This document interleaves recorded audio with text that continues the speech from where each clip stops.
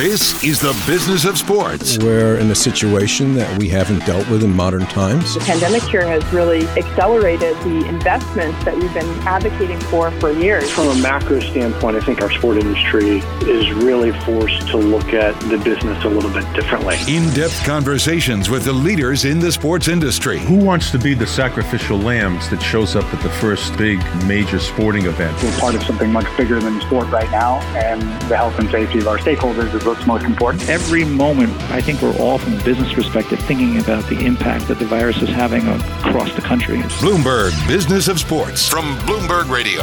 Hello, I'm Jason Kelly. And I'm Mike Lynch. And I'm Michael Barr. Over the next hour, we will explore the big money issues in the world of sports and talk to some of the biggest players in the industry. Today we're going to talk about the current state of college sports, up in the air to say the least as fall approaches, and we even look ahead to winter and spring sports. We're going to check in with Big East Commissioner Val Ackerman. She'll join us in just a bit. But first, guys, let's look at some of the top stories of the week. We got to start with baseball. Opening day, got some games under our belt. Who knows what happens from here, but the tortured process of getting baseball on the field came to some sort of fruition. Mike Lynch, you're a big baseball fan. What do you think? Well, it's kind of funny. One of the big issues is let's speed up the game of baseball, and boy, we wanted it to it's finally here, so I don't think you're going to hear too many complaints about that. Let's say it's going to be an acquired taste to watch baseball games without any fans, with piped-in crowd noise. I watched a couple of games, and I have mixed feelings about it. It seems a little bit artificial, like trying to get fans to cheer, let's go Knicks, let's go Nets. And it doesn't even look like a spring training game, because a spring training game, you got at least 10,000 people there. So I think this is going to be an adjustment period for the fans, but I think the fans have been starving for live sporting events for so long, they'll take whatever they can get in whatever form they get it. Boy, you watching Michael Barr? Yeah, see, when you're a Boston Red Sox fan or a New York Yankees fan, it's like, I don't know about the crowd size. When you're a Detroit Tigers fan, this is normal for us. See, we're happy. We love our Tigers. We love our Detroit teams, and we're getting ready, gosh darn it, for another season. But listen, I am glad to talk about baseball. I'm glad to talk about my Tigers. And I think everybody, especially you guys know me, is like, I got to now look at the betting odds for the particular game. So the revenue for all the betting websites, they're happy. They're happy to have me. Well, and speaking of revenue, I mean, that obviously was one of the big points of contention between the players and the owners. Who was going to get what? Who was going to get paid what? Ultimately, revenue is going to be dramatically down from the get-go. Fewer games, no fans, and you're going to have teams that are going to lose a lot of money. What we don't know at this point, Mike Lynch, is, and we've talked to the likes of Rachel Luba and others about this, what the mid to long-term impact is going to be. These guys are going to have to come to the table next year for a collective bargaining agreement, and the taste is going to be left over, I think, of all this acrimony just to get baseball in the field this year. It's got to be, right? Absolutely, and I think that was part of the posturing between Tony Clark and Major League Baseball, is that this is how I'm going to be when the collective bargaining agreement expires. I'm not just going to cave. I'm not going to be congenial. I'm going to be like everything that Marvin Miller laid out in the blueprint in terms of the Players Association is concerned. One guy that did cash in, and I don't think he's really going to care, is Mookie Betts, who just before the season started, 12-year, $365 million extension. I know this is the business of sports, and that number jumps out at me right there. 12 years, $365 million, and you know, people up here in Boston are out of their minds because it took 5 years. They couldn't get a deal done with Mookie Betts, and the Dodgers got it done in 5 months. Yeah, he's a Dodger now, and very publicly happy about it with some not-so-subtle digs back east, that's for sure. Well, also back east, east of New York City, we are looking at a brand new arena for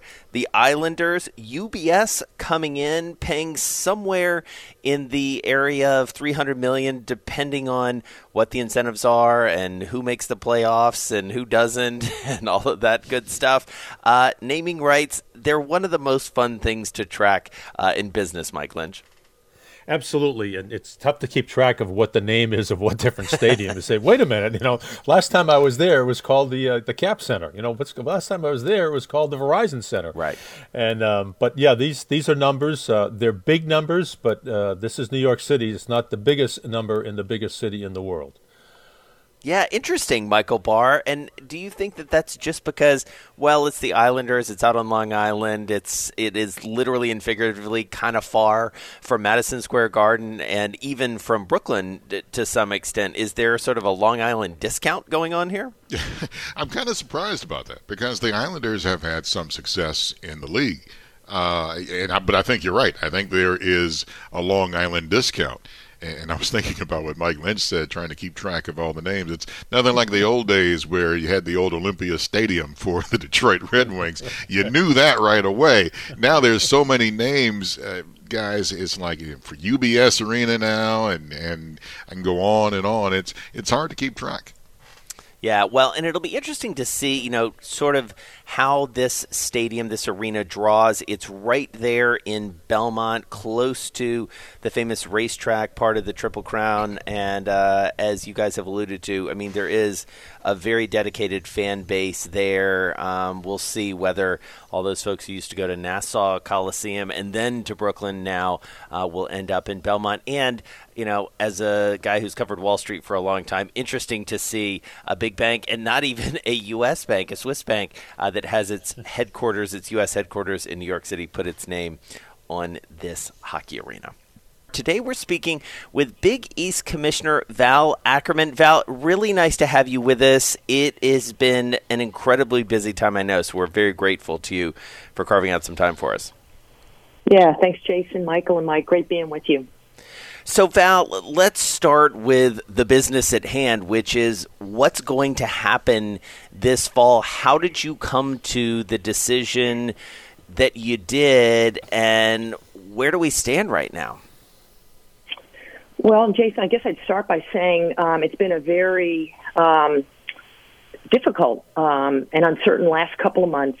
Like all conferences, we've been continuously reviewing the COVID landscape as we try to figure out the plans around our 6 fall sports in the Big East. We don't sponsor football anymore, but we do sponsor men's and women's soccer, men's and women's cross country, field hockey, and volleyball.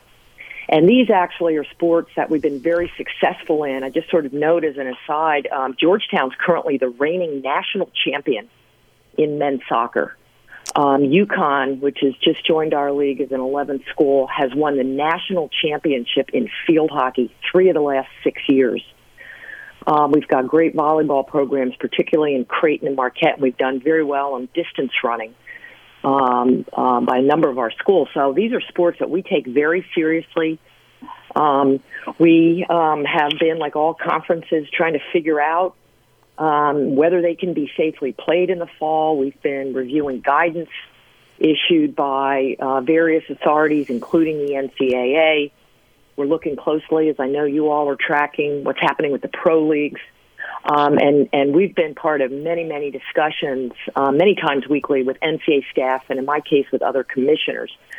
Last but not least, we've had a medical task force made up of experts within our conference just to try to figure out where we are, what the crystal ball holds, and again, what can be done. So it's been a laborious process that last week led to a decision by our president to hold off on the start of our sports competitions. Typically, student-athletes go back in early August, play non-conference contests, and then they go into the conference play, which leads into the national championship competition. So we made the decision last week to hold off on the beginning. The athletes will come back with the regular student body. We will not play non-conference games. And then we have yet to make a decision about conference play, which would start generally end of September, beginning of October. we just felt like we needed more time. Right. We're in 11 different jurisdictions, including D.C.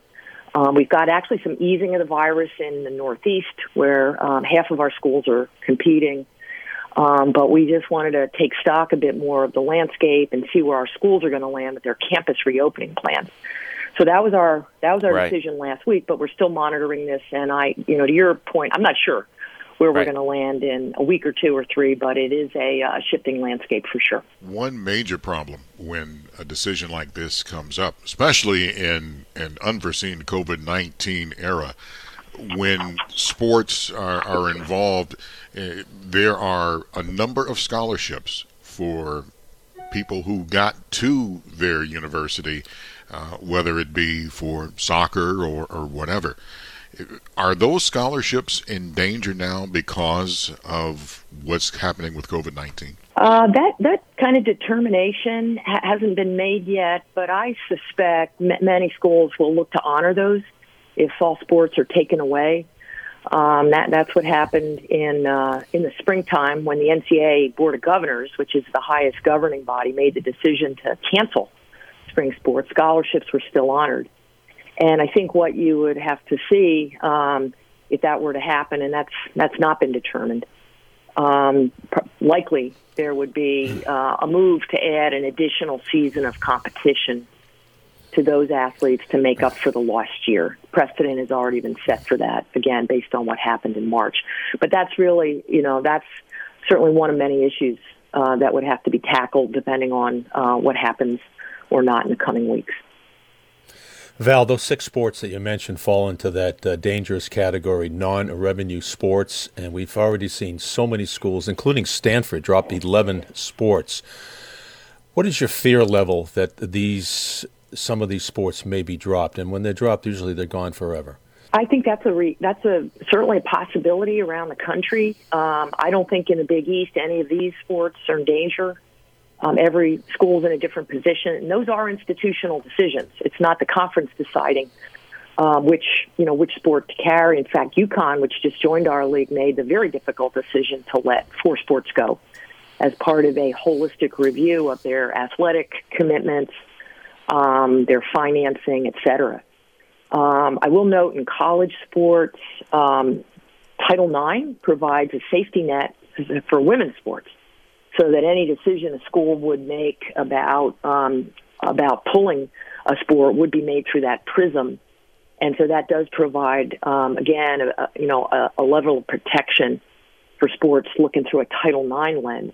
But there's just no getting around the fact that athletic programs cost money. There really are 2 sports in college athletics that generate any significant revenue. Those are football and men's basketball. And so, there is a level of precariousness about the finances here that's very real, and that will be exacerbated by the virus, and that will have to be sort of taken into consideration as our schools work through whatever happens this year and beyond. And Val, when you think about all those different calculus, is there also a concern that maybe some Division I is in danger at some point because of not being able to field enough sports? Well, sort of, yes. I mean, anything like that is possible in the scheme of things. Nothing is certain in life except death and taxes, as we all know. But at this point, I don't think anybody is sort of thinking those doomsday thoughts as much as they are what's going to happen this fall, in our case, college sports, what that means for the basketball season, importantly, where we have more time to think out models, what they might look like. That season doesn't start for some months. What that means for March Madness, which is the principal revenue stream for the NCAA as an association. And then importantly, for those of us who have to build multi-year budgeting models. I mean, I always present a 5-year outlook to my board. What this is going to do going forward. That's just good business practices. Right. So I think it's, really too early to say, like, what could happen sort of ultimately with sort of the future of college sports. But I again, back to my point, I don't think anyone can can go into this without recognizing that there will be repercussions right going forward about what's going on now. Well, Val, at the end of the last segment, you went exactly where we wanted to go, certainly where I want to go as a Georgetown alum. Hoop, basketball. What are you thinking about right now? What plans are being made, as much as you can, to ensure that we will see a Big East basketball season? Well, at this point, Jason, our plans for our winter and spring sports are continuing as planned. Basketball season, as you would know as a fan, starts in middle November. Practices start earlier, continues through March. We've got the Big East tournament, of course, on the books for mid-March at Madison Square Garden. We have other sports we run in the winter and spring. So right now it's full steam ahead. We've got 2 non-conference challenges on the men's side with the Big Ten and the Big 12. We're working on those. And then we handle the conference schedule for our 11 teams. So we're working on that. I can't say, though, that back of our minds there isn't a need to think out some alternative models. I think it's just a reality going into this. So we're working on that as well. I can't tell you today where any of us are going to land, whether the season starts on time, whether there's a truncated season, et cetera. I think we've got to be prepared for anything. But we're hopeful that we can pull it off. Whether it's with fans or not, I can't tell you. Whether it's in alternative venues, sure, that might happen as well. It's probably a little bit too early to say. I guess I would sort of project that it would be, call it early to mid-September, that we would have a better idea probably of where the season will stand. I'll just say I don't think we've spent enough time as an association, that is NCAA membership writ large, thinking about basketball. The focus right now is so intently on football for many conferences that we're not thinking as much about basketball. We need to. I would just say on behalf of our enterprise, we've got to step up and really think about what we're going to do with, in many respects, our most important sport, because it's the one that funds the association. This past March Madness, gone. Betting revenue, gone. Revenue for Big East schools, really disrupted. Can you give us an estimate of how much money was just taken away because of the cancellation of this past March Madness? Yeah, many millions. It had massive financial implications, particularly for conferences that don't have football revenue streams. We don't have that. Our budget is really built around basketball. I would say the good news for our league is that we did have insurance that covered the cancellation of the Big East tournament. So we were protected there. We've got a really strong policy that's in effect for the next 2 years. That coverage is really hard to find, but we had it. And then we've been carefully nurturing a reserve fund that was set up when the conference reconfigured in 2013. And with the approval of our board, we were able to access funds from our reserves. So that helped mitigate some of the loss. But it was painful nonetheless. And so budget models that we've built for this year have been very much impacted. And, certainly as a business matter for us, if basketball is disrupted for us in any serious way this year, that would certainly impact us. But if basketball can be conducted, relatively disruption-free, then I would say that we'd be in pretty good shape. So Val, just to clarify, let's just say basketball season is wiped out and your Big East and your March Madness is wiped out. Can the Big East survive with this insurance and the reserves that you have built up? Can we survive? Absolutely. I mean, the Big East, I think I would call it an austerity year. And that word would probably be used by many of my colleagues as well. It would be rough year for sure. But, I would assume it would be a temporary setback. I mean, as I read tea leaves, if we can get a vaccine, then I would see the 21-22 academic year and sport year as being restored. I'm a believer in the power of sports. I think when it comes back in our country, it's going to come back big. I think there's a tremendous appetite for, particularly on television, if we can't deliver the in-person experience. So my view is that this time next year, hopefully, we're in a much better position. But I think all of us accept that this year could be a rocky road for a variety of reasons. But as it relates to the Big East, I know our schools remain very, very committed to their athletic programs. And once we kind of get the coast clear again on the safety, the assurance of safety that I think would be made possible by a vaccine, I think we'll be in fine shape. It's just kind of what we would have to go through between now and then. As a Georgetown alum and Georgetown fan, I love the fact that UConn is coming back. Some of my fondest memories, some of my most painful memories as a student and as a fan have been Georgetown-UConn games. How important is it for the league and, candidly, the business of the league to have UConn back in the mix? Well, Jason, we're really excited about the reentry of the Huskies back into our league. As you know, probably know, they were a charter member when the league was formed in 1979. Spent, I think it was 35 years, something close to that, in the Big East before the events of 2012 and 2013 when we parted ways. We think they'll bring, a tremendous amount, ranging from good geography, great rivalries that are already in place, like the one with Georgetown, St. John's, Villanova, and others. Certainly, great rivalry relooming with Providence just down the road. They're less than 60 miles apart. And then the prospect of some exciting new rivalries with our Midwest schools. I'll just note, UConn played Xavier in a men's basketball MTE in South Carolina this year, went into double overtime. It was a war.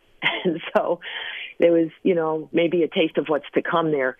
So we think it'll be good for everyone. Obviously, we have great respect for Coach Hurley and Coach Oriama. Women's basketball, you're dealing with the greatest program of all time, right, caliber program. And then, as I mentioned earlier, they've got great sports in some other areas as well, including field hockey and other sports. So they'll add a lot, and having their fans back at Madison Square Garden for a return to the Big East tournament, we think will also be very, very exciting. So I think great near-term possibilities, but also to your point, we think it'll help as well fortify our position, particularly when we go back out to the media rights market in a few years' time. We think they will only strengthen our hand. A tip of the cap to you, because the Big East Conference, you guys have partnered with an organization called RISE. It aims to equip sports leaders to create positive change on matters of racism, social justice, and equality. Can you expand more on that, about RISE and this partnership? Sure. RISE is, as some of your listeners may know, they're a national organization that has long been in the business of providing sports organizations with programming designed to help their coaches and their athletes and their staffs fight the fight against racial discrimination and to improve race relations. So they're a known organization to us. One of our ADs, Lee Reed, Jason, the athletics director at Georgetown, is on their board. Right. Former NFL Commissioner Paul Tagliabue is their current board chair. And so we have great respect for RISE. We've been talking with them for a few months, and we just announced a league-wide partnership that will allow our athletes and coaches and staff to benefit from their programs. And importantly, they have a nonpartisan civic engagement initiative. Many people in our league, in response to George Floyd's murder and related events, have expressed an interest in voter registration, education, election day initiatives, and so forth. And RISE does that too. So we have kind of able to get it two birds with one stone with our partnership. So we're excited by what they'll bring to us, and we think our student athletes in particular will benefit from these offerings they have and walk away feeling like they can make a difference, which is kind of what matters most. And Val, to me it appears you have a little bit of an edge here, because almost every one of your schools is in an urban setting, in cities where voices need to be heard. And I think that the timing and it's just the perfect storm here for RISE, and a time to rise up and to be heard and to be seen. Yeah, that's very much how we look at it. So we're already in discussions with them about how to roll this out. I'll add, this relationship was also inspired by an internal working group we have. We have a diversity, equity, and inclusion working group within the Big East that's been up and running for about 18 months. And so they very much advocated this sort of an arrangement with an outside partner just to help them with what they're already doing on campuses. A number of our schools have these sorts of programs, but they thought they could always use more help. Some schools need to get going in ways where other schools are a bit further ahead. So I think this will help us all the way around, certainly a very topical area. And again, we think it can pay some great dividends to our stakeholders. And Val, to that end, I mean, we've talked a lot on this show, and I'm sure it is not lost on you and your colleagues across the Big East, especially when it comes to basketball, that some of the most vivid examples of player empowerment have come from the professional basketball leagues, both the NBA and the WNBA. How does that translate through to men's and women's basketball at the Big East? How does it influence the way the league and the coaches and maybe even some of the individual schools and school presidents both encourage and sort of channel the right sort of player empowerment, especially in basketball? Well, as it relates to the NBA, there's certainly been a leader for many, many years on matters relating to the role of sport in society. I worked for 16 years for the NBA. David Stern was my mentor. Right. And so I was a witness firsthand to his belief in what sports leagues not only could do but needed to do as socially responsible corporate citizens. So that influence has very much, resonated with me. Adam Silver has certainly carried this forth in his role as David's successor. And so, yes, I think it's safe to say we look to the NBA and all pro leagues, really, for their leadership on this sort of topic. So what's happening now with the restart of pro leagues, certainly not lost on us. As it relates to basketball, we have 80% of the student athletes in men's basketball in the Big East are black student athletes. We have 5 out of our 11 head coaches are black coaches. We have a very robust and a very impressive group of assistant coaches which have come together to form their own coalition, Coaches for Action, to try to inspire change. So we expect that the Big East will take a leadership position on matters relating to race and basketball.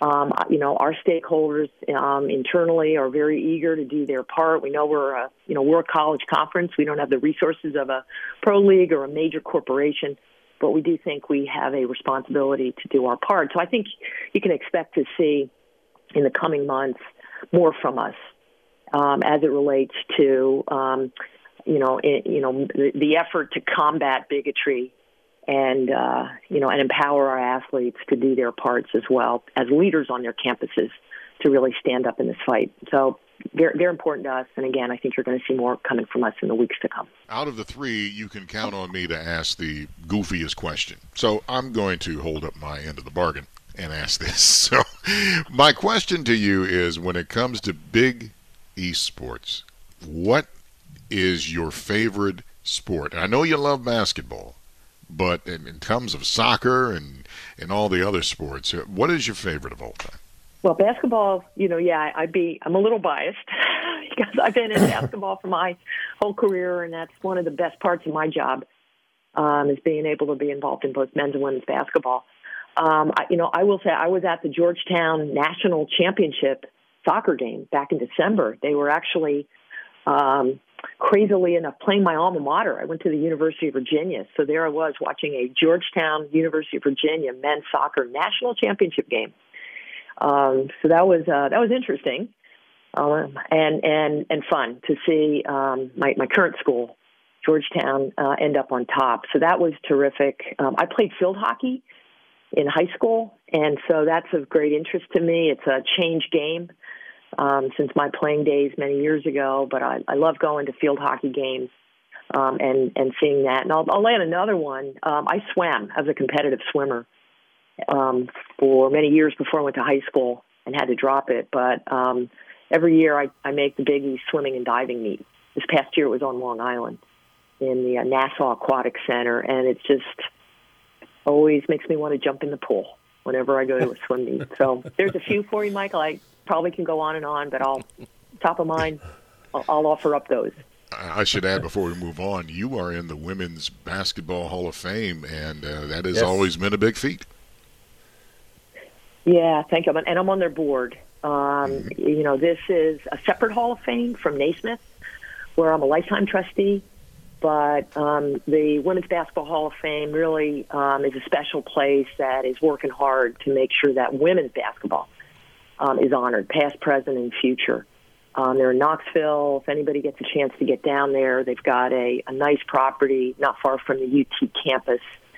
And if you're a women's basketball buff, some amazing memorabilia about the women's game going back to the early days when it was AAU that was carrying it back in the 30s and the 40s. So exciting trip for anybody in the who happens to make it to the Smoky Mountains. I'll tell you how far back I go, Val. When I was in high school, girls basketball, only 3 girls in the front court, 3 in the back court, and you could only dribble the ball 3 times before you had to pass. You've come a long way, baby, I can tell you. I have 3 daughters. I coached them in middle school, and of all the sports, I think women's basketball has made the most gigantic leap of all. Would you agree? Mm-hmm. Yeah, I think so. I mean, I played at Virginia in the early days of Title IX, was on the front lines, of course, with the start of the WNBA, now almost 25 years ago. And so to see how far it's come and how big of a sport it is at the collegiate level, we're very proud of our women's basketball programs in the Big East. DePaul has been our reigning champion the last few years. But again, with UConn coming in, I expect our level of play will really elevate.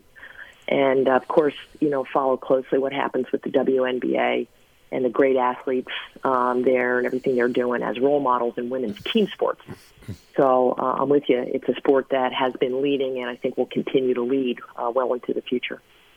And Val, on that note, as we wrap up, I do wonder, if we go back a year or so ago, and a year ago feels like 20 years ago at this point, given everything that's happened in 2020, but there were some huge debates, overdue debates, led by the U.S. women's national team on the soccer side about equal pay and a number of issues. How much progress has been made, do you think, when it comes to equality, especially when it comes to compensation? How much further do we have to go, and what happens next? Well, on the pro level, it's a tricky conversation because in pro sports, unlike college sports where you have, as I mentioned earlier, the Title IX safety net, in pro sports, salaries are revenue driven. I was part of the NBA in the early years when salaries escalated because TV revenues went up dramatically, just in leaps and bounds. Ticket sales revenue went up in leaps and bounds. Sponsors got more energized and started paying more for the right to associate with the league. And that, in turn, fueled player salaries. I think for women's pro sports, that part of the equation can't be lost. And so for me, it kind of comes down, for the future of women's pro sports in the salary area, for me, it comes down to fan support. If fans are coming out in big numbers, if they're buying tickets at high prices, if sponsors are paying high dollars for advertising revenue because the ratings are going up for the games on television because fans are interested in consuming it in that way, then if history is any guide, revenues will go up and those monies in turn will flow, at least in part, to the players. That's where the disparity has been. WNBA doesn't bring in the revenues that the NBA brings in. I can't speak to the revenue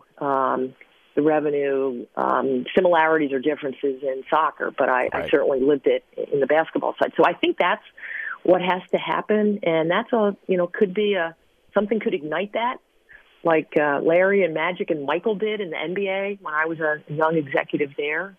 Could happen in the WNBA sooner rather than later. I hope it does. But I think that's really the part that business people have to kind of recognize, is that correlation between salaries and revenues. And if the fans are coming out in big numbers and dipping into their wallets as an expression of their support, then I think that's a good sign. And for the players, good things happen if that happens. Right. Well, Val Ackerman, thank you so much. We know it's an incredibly busy time. A lot of big decisions still ahead. Fingers crossed, both for fall sports and selfishly for college basketball as well, because we know both from the business side and the fan side, that is a big deal. We really appreciate the time. Thank you. Great, guys. Thanks so much for having me. Stay well. So, guys, it's interesting, to wrap up that conversation with Val Ackerman, and I think especially to pair it with the conversation we had earlier in the week with Joe D'Antonio of the Colonial. Man, these commissioner jobs, they're always tough. You're always balancing a lot of stakeholders. But in these days, the moving targets of student safety, all the different constituencies, the stakeholders at the public-private level, I mean, Michael Barr, it's insane. Oh, my goodness. The stuff you have to balance, I don't see how they keep all the plates spinning at the same time. It's something else. And something else that I was really impressed with, the Big East partnering with RISE and all of their efforts about equality and racial injustice. And it's good to see that in these times now that we're starting to see more of an awareness of that in sports. And there is some progress in that, Mike Lynch. Absolutely. I couldn't agree with you more, Mike. You stole my thunder, as you always do, because you bat number 2 in the lineup, and I bat number 3. So you always see the much better pitchers than I see. I agree with you 100% on that. And also what kind of floored me and surprised me a little bit was that Val told us she had an insurance policy for the Big East tournament, which wasn't hard, was not easy to come by, and that it's going to continue for the next 2 years. I mean, who thinks of an insurance policy for a pandemic? Nobody. So, she's sharp. I mean, anyone that's read her resume, there isn't anything that she hasn't put her finger in for at least a year or two. She is just one of the most impressive resumes I've ever read. Yeah, it's a big job in many ways and very high profile. I mean, my last takeaway was, I think it's hard to, and again, I say this in part as a fan, but also as someone who I would like to think knows a little bit about the economics of college basketball. UConn coming back to the Big East really is a big deal. I think for fans and alum of those Big East schools, when UConn left, I mean, it was really deflating in many ways, and I think it really does ensure the future of the league in a pretty meaningful way. And as she said, and I was glad she pointed this out, that will help a lot when they go back to negotiate media rights, because you need those big schools. You need those decades-old rivalries to really get people fired up. My goal is to be the number 1 pick. That's something I've been dreaming of since a kid. It feels better to be number 1 than number 5. I wear the number because of Mike. We have a chance to go for 3 in a row. Good numbers at a good time. When I first started wearing that number, I was just happy and proud. Bloomberg Business of Sports, the number of the week. All right, everybody, huddle around the radio. Ladies and gentlemen, I know everybody's been waiting for this. Time now for the number of the week. Please play along at home. Guys, the rules of this is going to be a little different. It's going to be the person who is the closest to is the winner. So, with that said, just like in Card Sharks, here's the question. Colorado released its State Department of Revenue concerning sports betting in the state. And let's say it's been a small ball affair. But with table tennis, how much do you think it generated in wagers in May, the first month of legal sports betting in the state? Oh, boy. All right, Lynchy, I'm deferring to you on this. I have no idea. Okay, I'm going to say table tennis, 1 month, wagering just in the state of Colorado, correct? This is just in the state of Colorado. Okay, I'm going to go with John Havlicek, number 17 million. 17 million. I should do it. Do I want to do this Card Sharks way? Let's see. Do you think it's higher or lower, Jason? I think it's higher. And you would say? You got to give a number. Oh, I got to give a number. I would say. So I'll say 25. 25. Now, first of all, I guess the closest is going to be for Lynchy. It is 6.6 million in wagers, but you are the closest in the total of millions of wagers. 25.6 million in the entire month of May. So, but the key here is that when you get the first time to bet, Yeah. Table tennis, all of a sudden, it's like, you know what? Let me do my homework on this. Let me see what I can do here. It's like, it's not marble racing, man. Yeah. You know, it's like you're not doing homework on that. But when it's your first month out of the blocks, yeah, you're gonna bet on anything. Ping pong, right? That's amazing. Yeah. That's amazing. Well, I mean, as we talked with Paul Rabel about a couple weeks ago, I mean, people are going to be betting on lacrosse this weekend, this upcoming weekend, I believe, when they kick off. So. I'm going to be on it. Who knew? Can bet on anything, but that's not news to Michael Barr. And you've been listening to Bloomberg Business of Sports. We're here each and every week at the same time, plus online wherever you get your podcasts. Catch those Mondays, Wednesdays, and Thursdays. I'm Jason Kelly on Twitter at Jason Kelly News. I'm Mike Lynch. You can find me at Lynchy WCVB. By the way, a tip, guys, the Blue Marble, they're on PEDs. I'm Michael Barr on Twitter at Big Bar Sports. You're listening to Bloomberg Business of Sports from Bloomberg Radio around the world.